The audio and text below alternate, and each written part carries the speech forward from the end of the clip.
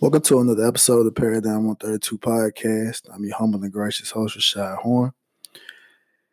And on today's show, I want to talk about, do we as the Black community have a problem with the police, right? Now, I'm sure most of you will hear that and say, well, the evidence is there. Yeah, we do have a problem. We've experienced so much, and things of that particular nature. But what I want to preface that with is that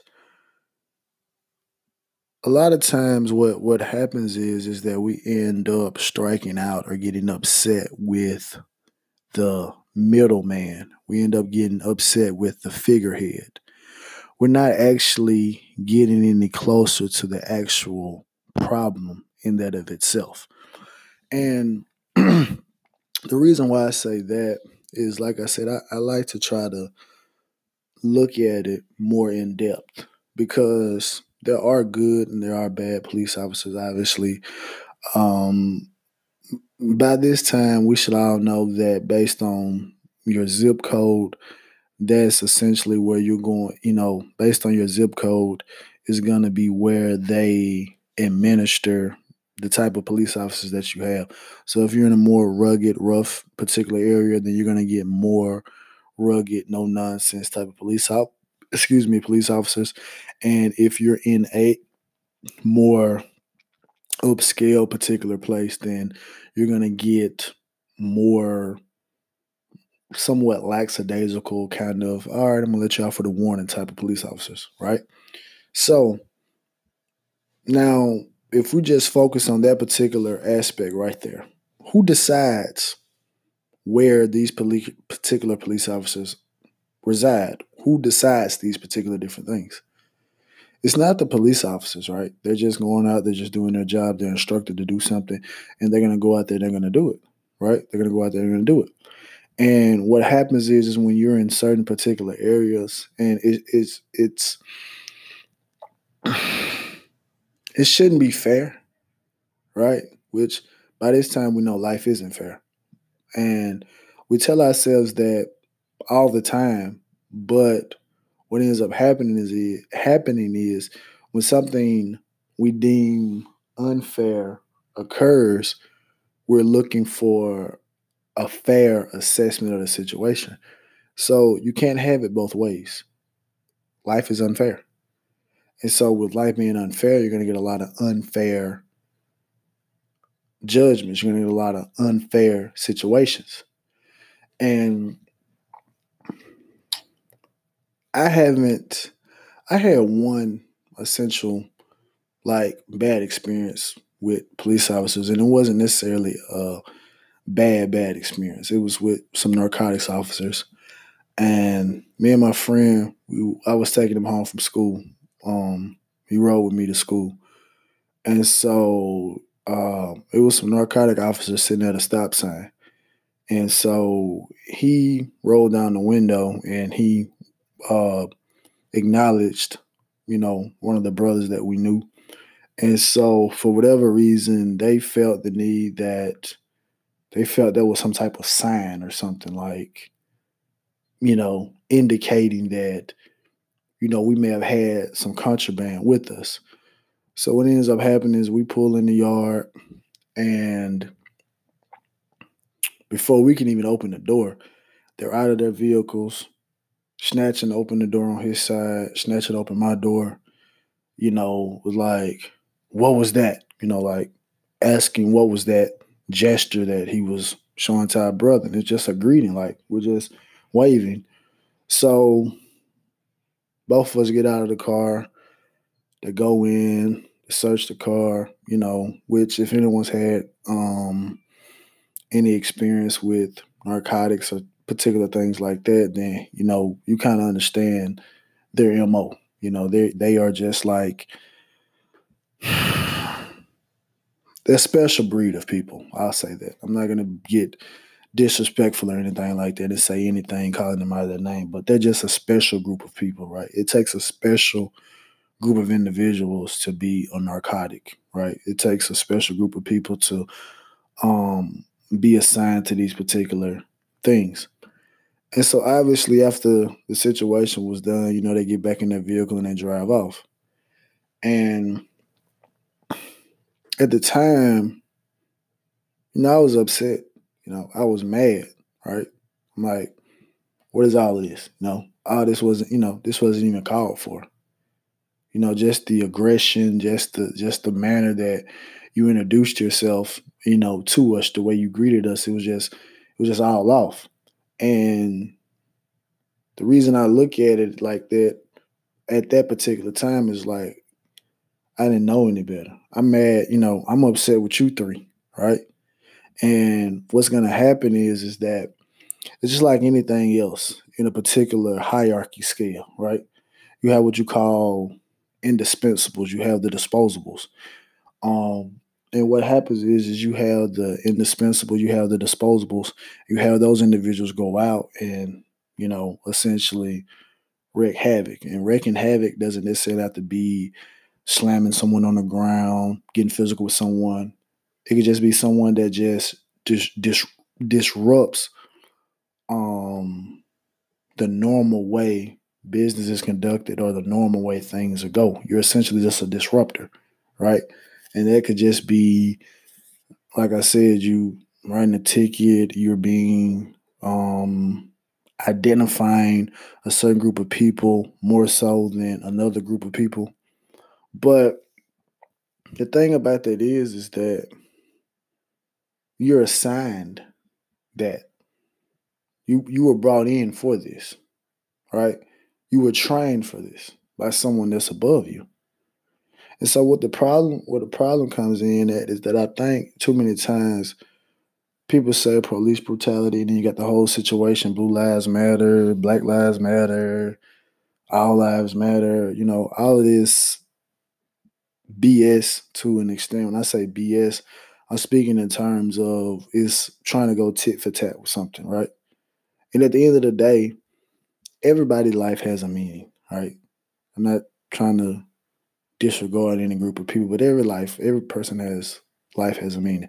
And police officers who are trying to do the right thing, they're trying to be good police officers, but they're overshadowed or it's not enough for them to counterbalance the ones that are just there to because they just have a power trip, right? But what we missed the market to me is that it reminds me of a story. I was in the ninth grade. It's kind of funny. And so we had just got through playing a basketball game, and it was heated, right, between us and the other team. And so our locker rooms were separated by a bathroom. So you open the door from our locker room, there's the bathroom, and then there's their door, and vice versa. And so we get back to the locker room, and we like, man, forget that. We're going over there. And so we open the door, same time they open their door. And so a guy, an aggressor, right, runs up into one of my teammates' face. And so he's talking like loud, right? Loud. But it's a guy in the back who my buddy felt was actually the actual instigator, like who was actually instigating the whole ordeal. And instead of my buddy addressing the person that's directly in his face, he was like, "You're not the issue. You back there, you are the issue. So I'm going after you." So my buddy runs back there and we're already outnumbered because it was just one of us, just our ninth grade team. And they had their ninth, eighth, and seventh grade team there. So it's like, come on, man. It's like 12 of us and it's like 30 of them. Like, come on, man. We that's not smart. But when we talk about this particular aspect, we have to look at it like that.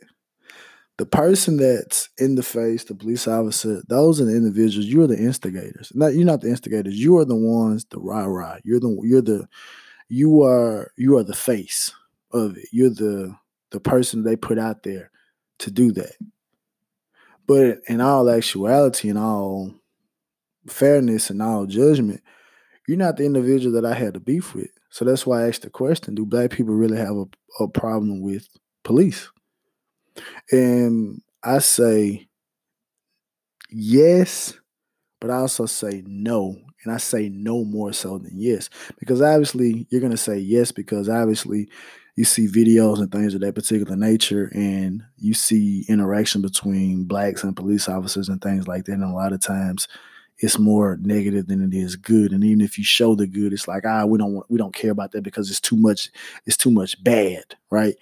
And so that led to obviously back in the late 80s, you had NWA come out with the hit song F the Police, and then even more closer to this particular genre now, we had Louisiana-based rapper Lil Boosie. He had a song saying the same thing, and then you've had people say it in verses, the same way. And so I always look at now that I'm kind of in a better state of mind. I look at it and say the venom is being spewed at the wrong people, right? The venom is being spewed at the wrong people because these people are just here. You're distractors. That's what your job is. By you pulling me over and writing me a ticket or you being extra aggressive to me, what you're doing is you're drawing attention to yourself. That's what you're doing. You're drawing attention to yourself. And so by you drawing attention to yourself, what we have is what now is going on is that more people are being, at least to certain extents, more people are realizing like, look, you're just the middleman, right? We need to be on the necks of the individuals that put you in position. So if we get on their necks and we get them out of there, then we can get individuals in those positions that are going to employ people in the position that are going to be better treatment for us. Because doing something to a police officer is not going to change anything because the power structure is still going to be the same. Because like I said, these people are somewhat indispensable. They're disposable, right? So one of you get suspended or one of you get administrative leave or whatever the situation is and you're off the books, all right, well, boom, we're going to get another one in there. Because we're not targeting the actual head. So you have to kill the head of a snake for a snake to stop. You can cut the tail off or whatever the situation is, but as long as you got the head right there, it's still dangerous, right? Just like a person says, if you take out the leader of an organization, the organization becomes confusion strikes over. Like they're confused, they don't know what to do, they don't know when and where to go. They don't have anyone essentially to answer to, right? So that's what needs to be the main focus, right? So when you get into those particular places, what you have then is like, okay, now it's time to focus on like district attorneys, police commissioners, individuals like this, right? Individuals like that. And I did the podcast when I was talking about voting and how you should vote and the proper way of voting, which is not just casting a ballot and getting a sticker, is actually putting some financial behind it. And like I said, with people so enamored and so vehemently going after the police officers, which are the disposable, the indispensables and stuff like that, you need to be looking behind it. It's like a curtain. All right, let's pull this curtain back and let's see what's going on really back here. Because we need to be worried about the individuals that are continuing to put you on the streets. Because if I'm just worried about what's right here in front of me and I'm not looking like my buddy, I'm not looking past you and looking at the person, the actual culprit, then I'm never going to get to where it is that I need to go. So obviously, of course, we have to deal with those particular people. Like even if we go back to the 60s and with the civil rights movement, and we had police officers beating our people with billy clubs, sicking dogs on them, fire hydrants and stuff like that. We gotta stop and think about who was responsible for this. Okay, we got a governor of a state, we got a police commissioner, we got district attorneys and things of that particular nature. We got these individuals that are in place that are allowing for these particular things to happen. And the thing about it is that when we focus on the individuals that are behind the curtain and get those people moved and get people who have our best interests in place, our role is not over. It's not over, right? So this is almost an expansion of the vote. Okay, now I got you in. So now I understand that you're working in my best interest. So now I need to protect you, whether it's verbal, whether it's mentally, whether it's physically.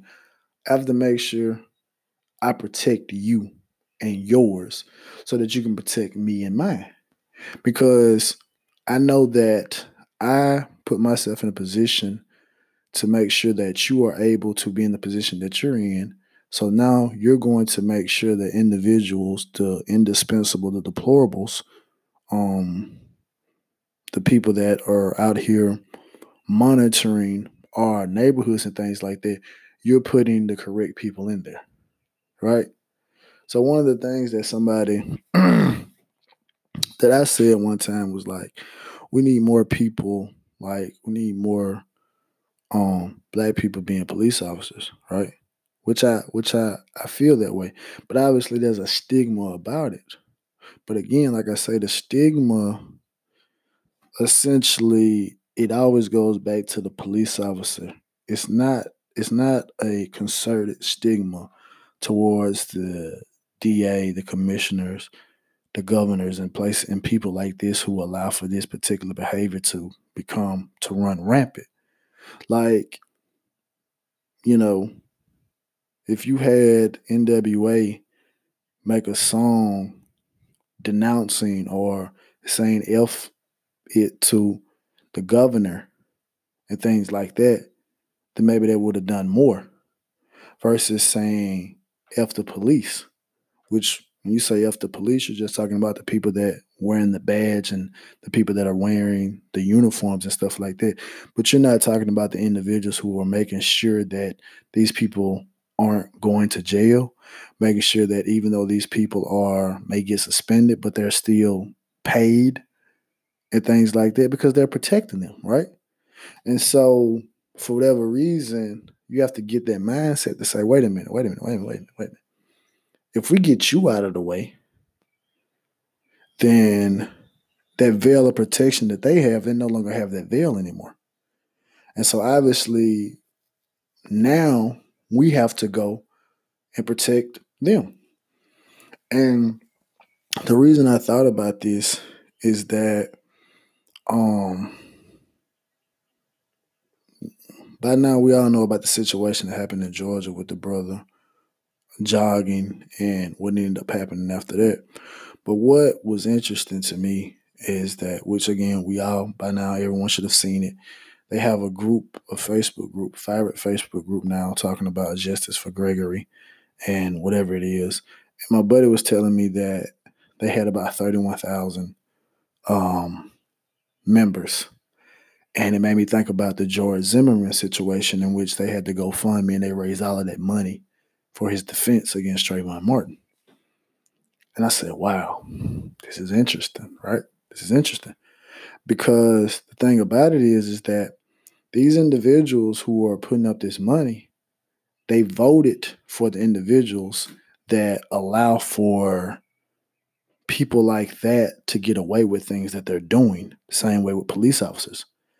And so they understand that in order for this to remain the way it is, I just can't say, okay, after I go to the voting booth, it's over, things like that. Like, no, no, no, no. Now it's another call to action. Let me use my finances and my influence again to make sure that the status quo remains status quo, right? So just like some of these police officers and things like that, they are suspended and some get suspended without pay. But next thing you know, it's a GoFundMe up and you look at it after 2 hours and they've raised 15, 20, 30 some odd $1,000. They've raised their yearly salary in a few hours, right? So, but the thing about it is that these individuals, they are showing their allegiance, not just to the police officers, but to the power structure that allow for these individuals to be there because they understand that while that person may terrorize one group of people, that individual is going to treat me with the utmost respect. And that's the way that they look at it.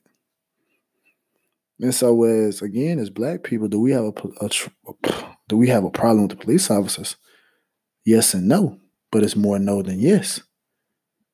Because once we get past the distraction right here in the face, which is such a large distraction, it's such a big distraction, right? It's such a big distraction to the point that we are putting so much effort in it without realizing that, look, they're going to keep recycling you, right?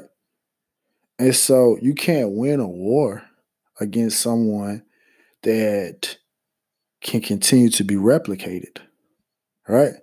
And the only way that you stop the replication is you stop the source in which the replication comes from, right? So once you stop that particular source, then that's when you can really see changes. And so, and when you see those changes, that's when protection has to come in. But again, that's one of those hard things to do because I can look at someone and may tell me, Rashad, man, I don't care about that. This police officer, this person, they did this to me. And wholeheartedly, I agree. Yeah, they did. But what allowed for them to be that emboldened? What allowed for them to even feel like that they could cross that line and not even stop and think for a minute that there's no coming back from this, right? But they know that there is, hey, look, I can do this and they're going to rally together. I'm going to be fine, right? I'm going to be fine. So once you realize that, and once we do that, um, things will slowly change because obviously we have such a because when you think about the inception of police officers and what they were essentially tasked for to be slave catchers, even when we go back to the origins of it, we have to look at was someone that was in a position to there was someone above there was someone in a place that was able to give them power to go out here and do that. And for whatever reason, it's like we don't focus enough in on that. Right? We don't focus enough in on that. Like we have a bunch of black students who go to law school every single year. And these are instances in which they're supposed to shine, which they're supposed to be able to get to a situation and say, look, you are allowing for a situation to occur where these individuals are allowed to do this, and you should be held responsible for this. You should be out of office. You should be out of here because you're allowing for an environment like this to exist, right? And you got to fight law with law. So that's just the way I look at it. Because I can get upset with the distraction all day, and that's what they want you to do. They want you to get upset with the distraction. Because once you get upset with the distraction, it allows for the true culprit to walk right past you. Right? It allows for the true culprit to walk right past you. Because we see videos of people in the face of police officers yelling, whatever the situation is, and it may get to violence, but never do you see a group of people in the face of the district attorney, police commissioners, governors, individuals of this particular magnitude like that. And it makes you think that things that worked or occurred in the 60s and the 70s, they still have their place today, but nowadays it's time to be more strategic. It's time to use your mind more to accomplish, because if they feel that, oh, okay, well, all they're gonna do is go out and march or go out and ride or something like that, loot, then okay, we understand how to get that. We're gonna send out the disposables again. We're gonna send them out and we're gonna enrage it even more. Whereas if you looked at it from a more strategic standpoint, then it's like, wait a minute, wait a minute, wait a minute. You know how to push the button, but we're not gonna allow for you to push that same button again. We're gonna make sure that the person that's in charge, the true person that's in charge, we're gonna make sure that your power is gone. So, um, that's the way I look at it. Now, some people may totally disagree with me. Some people may totally agree, but obviously, like I said, with anything that I talk about on this podcast, all I want to do is just start a conversation. That's all I want to do is just start a conversation.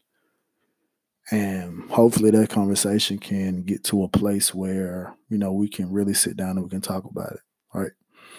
But that's another episode of the Paradigm 132 podcast. I'll be back to you again next week. Peace.